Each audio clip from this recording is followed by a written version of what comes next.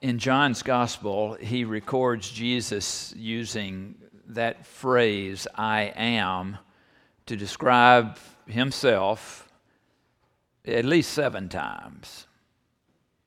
You remember that Jesus said, I am the bread of life. I am the light of the world. I am the door of the sheep. I am the resurrection and life. I am the good shepherd. I am the way, the truth, and the life. These statements, no doubt, irritated the religious leaders to a breaking point. For as they heard Jesus speak these words, they were audacious claims. And he was using language that for them would have been sacrilege. And they applied that same standard to Jesus. So what he was saying was something not only that they did not want to hear, but it was something that was offensive in their mind to God himself. You remember the story that might have set this in motion, this way of thinking.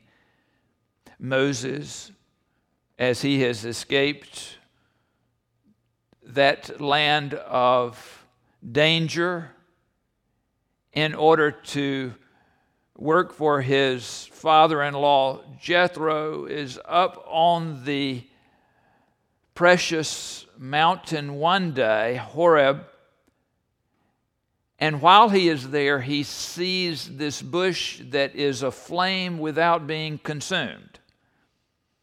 And a voice calls to him, Moses, Moses, and then identifies himself after Moses asks that he is the God of his people, his father. And he gets this instruction, remove your shoes, because the land that you're standing on, this very ground, is holy.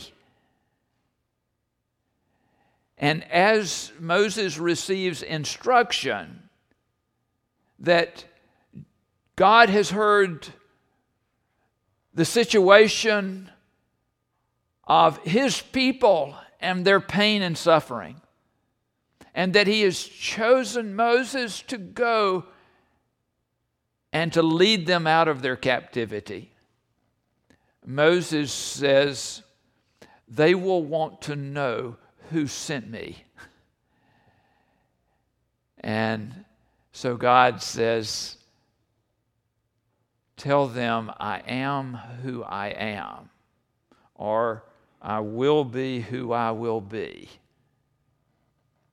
These are words that are not repeated because they are so holy.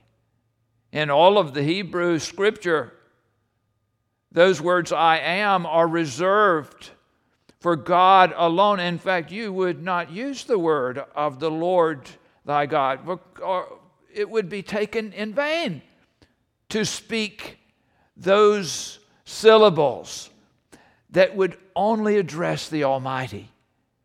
And yet here, Jesus is using these words, I am. In today's scripture, Jesus says, I am the true vine. Surely he would have been familiar with a number of fruits. He would have known what dates were. Those were almost like candy in Jesus' day. He would have known what pomegranates were. He would have known what figs were.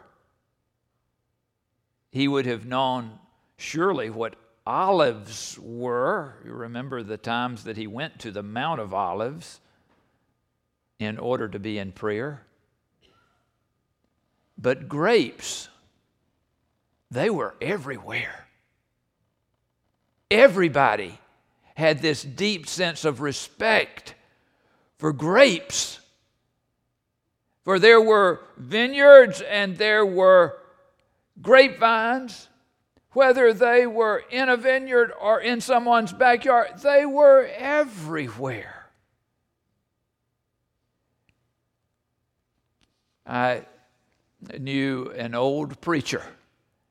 He was getting old even when I first was around him. But sure enough, he's old now. Some of you may know the name Tom Johnson. God bless Emmy, who passed recently. Tom Johnson was the pastor at First United Methodist Church here in Statesboro from 1972 to 1976. Now, I really got to know Tom better when I was appointed down in southwest Georgia to serve the first church that I was ever given responsibility for, and Tom was the district superintendent in the Thomasville district. I can remember the first charge conference I ever had, and he showed up at our house, and I was still folding bulletins when it was time to be on the road to the church. And he said, "Let me help you with that." Tom was a special fella. But if you spent any time around Tom, he would want to talk about his horticultural skills. He loved his grapevines. Up in Oxford, Georgia, where his family had an old home place, down in the lower part of that property behind the house, he had grapevines galore planted there. And he would tend them all through the year. And he would gather the grapes when they would come in. And then he would put on his hat and sit out by the road and sell them to anybody who would stop. What I remember Tom sharing with me is the importance of pruning those grapevines at the right time. Always late winter or early spring, he would say. Can you imagine what those grapevines were like? What we would be today? Because I know that he's been tending them for at least some 70 to 80 years. Can you imagine how robust those vines must be? This picture is a good expression of that. Can you see that is not a tree there? That is a vine off which that bunch of grapes has grown. What a powerful thing to think about. It is true, this vine of which Jesus speaks his connection. It is true, this source of life for the plant that gives it everything that it possibly could need in order to survive, even to thrive. I have been reflecting in these last few moments on this hymn that we use to begin our worship service. "Oh, for a Thousand Tongues to Sing" is a Charles Wesley hymn. Some of you may remember our old hymnal that had as its first hymn, "Holy, Holy, Holy." You remember that? And finally, the good Methodists up in Nashville came to their sense and said, we ought to start our hymnal with a Charles Wesley hymn. And so, "Oh, for a Thousand Tongues to Sing." And we sang, leaving out, I feel sorry for the 6th verse, but we had to choose at least one to leave out today, right? We sang 7 verses, but you should be glad to know that we did not sing all 18 verses of that hymn. In your hymnal, if you look on page 57, you find the 7 verses there that are most common for us to use. But if you turn the page to 58, you will see, you'll see 17 verses there. One of those verses is still missing.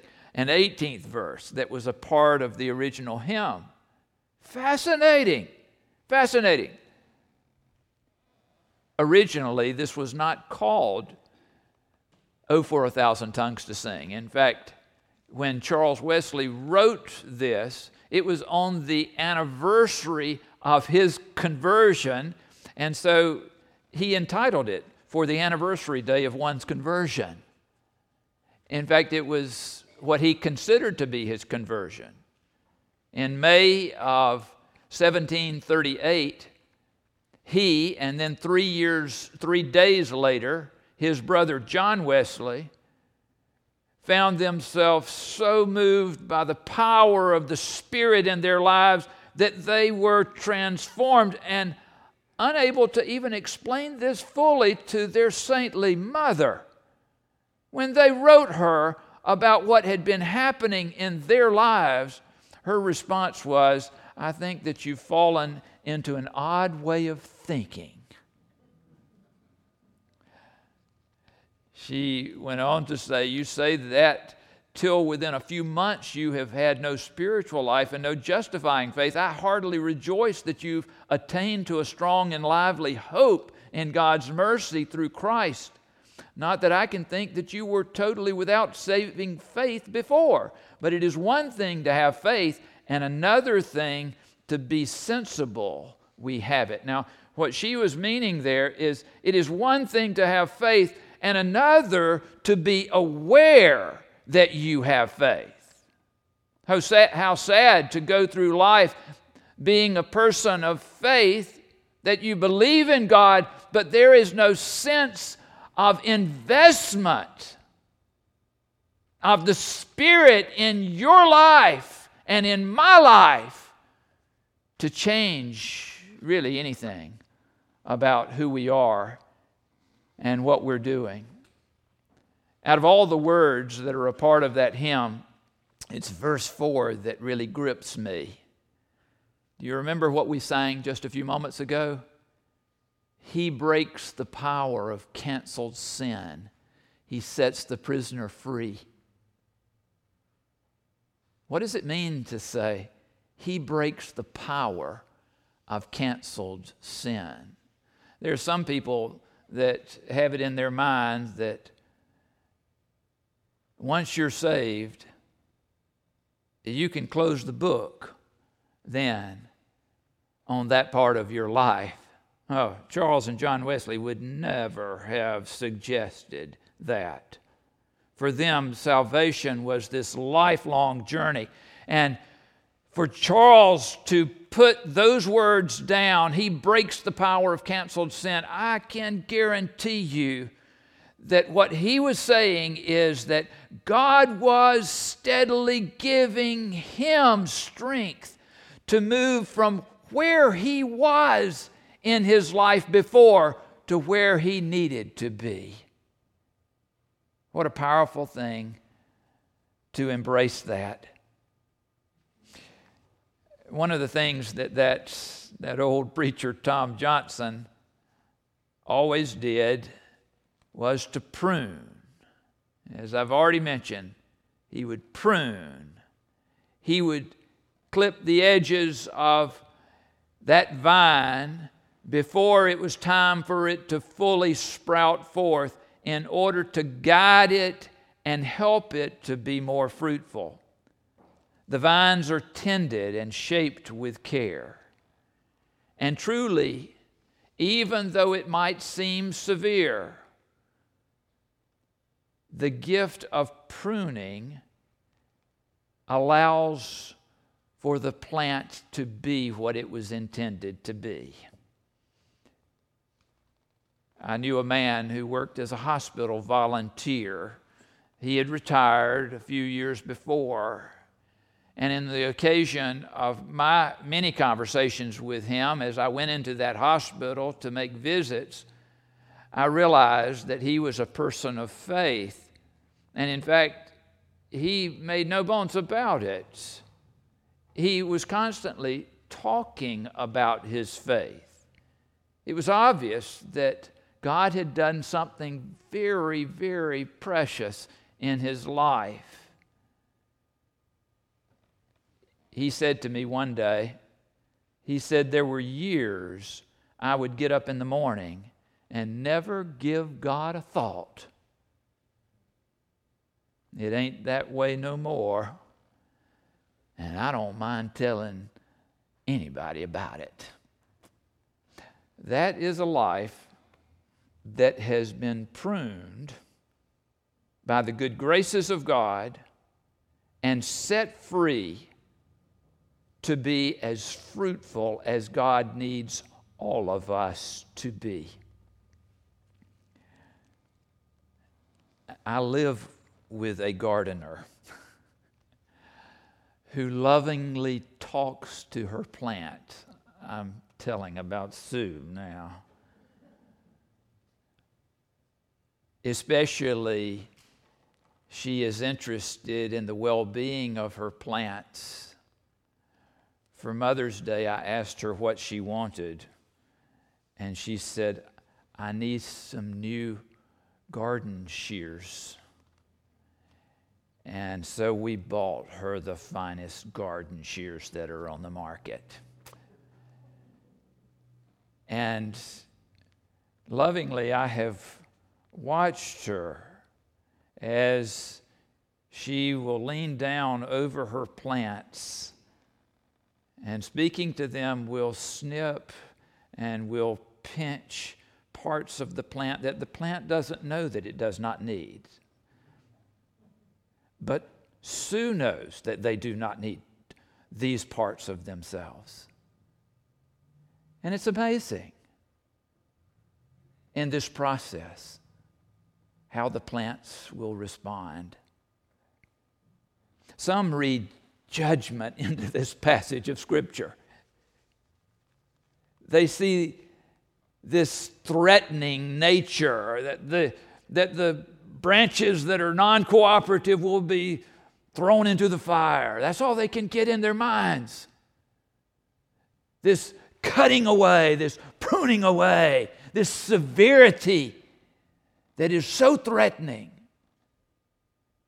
and miss the whole point of the passage. For this surely is a passage about promise. For those of us who will give ourselves to the idea that God is fully present to us in the events of our life, no matter what we are encountering, even in those things that feel so harsh, that God is able and is willing to establish within us something that is more fruitful than we ever could imagine. Jesus spoke these words, remember? On the eve of his own crucifixion. He spoke these words to his disciples, whom he had been pruning all along, and who would continue to receive pruning from a Lord who loved them dearly.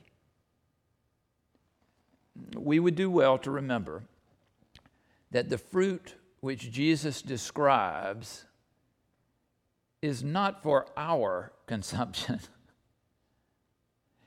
It is for others. This is the ultimate in pruning.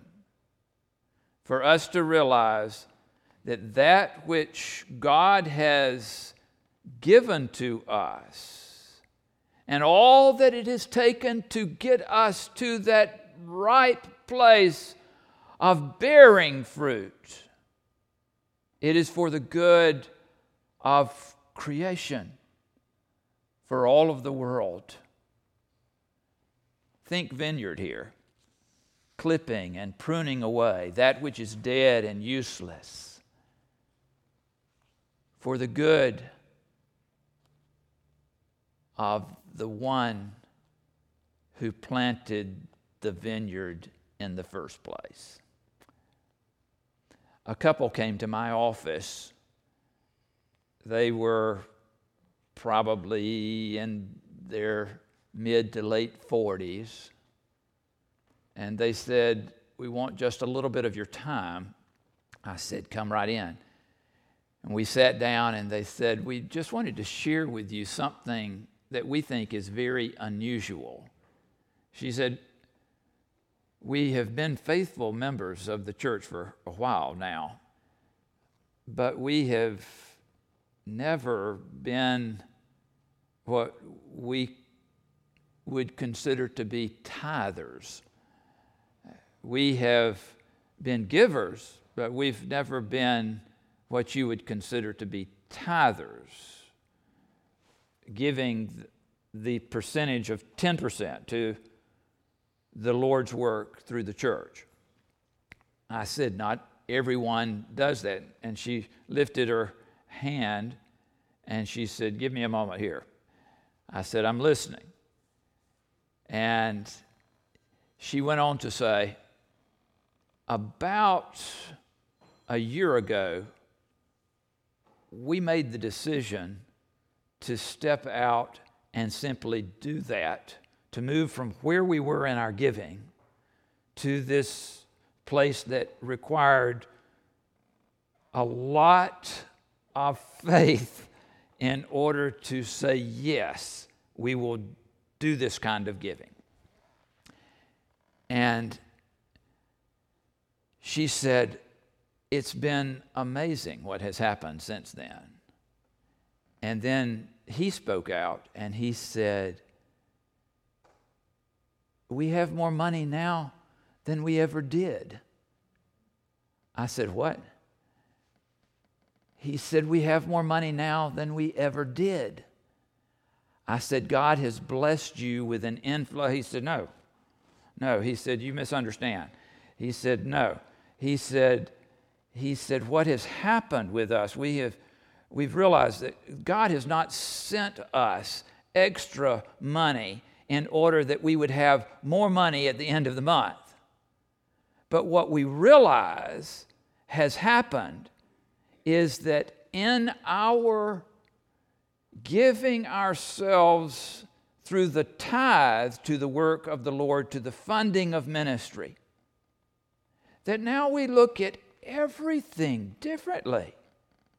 Every purchase that we make, every expenditure is through the eyes of our commitment to Christ." And they said, "We still are mystified at it, but we want less, we consume less, and somehow at the end of the month," and he shook his head and said, "We have more than we ever did."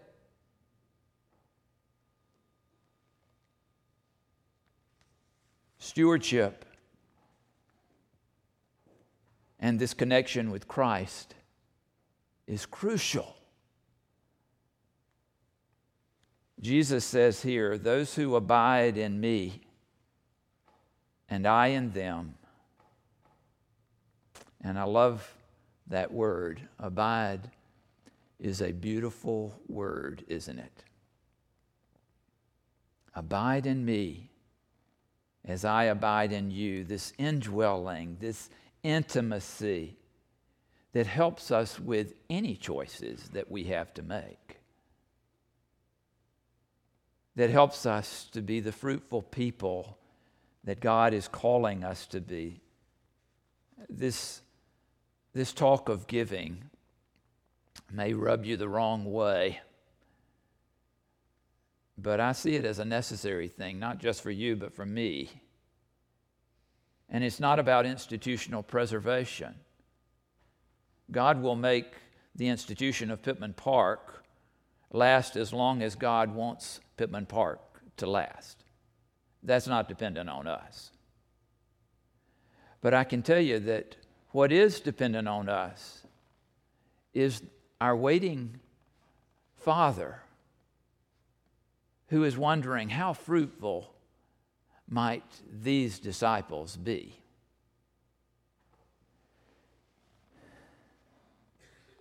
This talk of giving is about allowing God to shape us. allowing God to form us, allowing God to use us.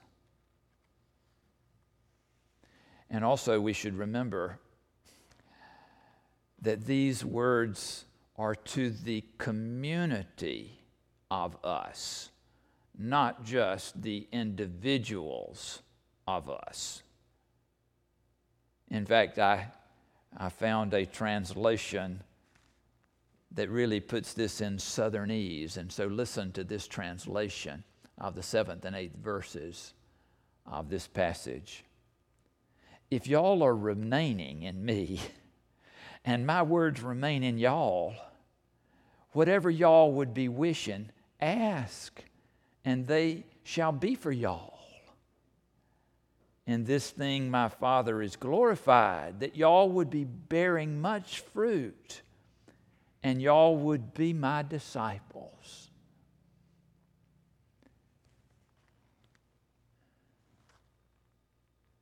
Does anybody here speak Southern? Did you get it? This is for us. We do stewardship not as these satellites that are just in our own orbits, but we do stewardship together. And so this is the lesson from the vineyard. This is the lesson from the vineyard that I hope you'll take with you. Stewardship is something that we do together, and that God will correct us and prune us and guide us if we will remain in Him and allow Him to remain in us.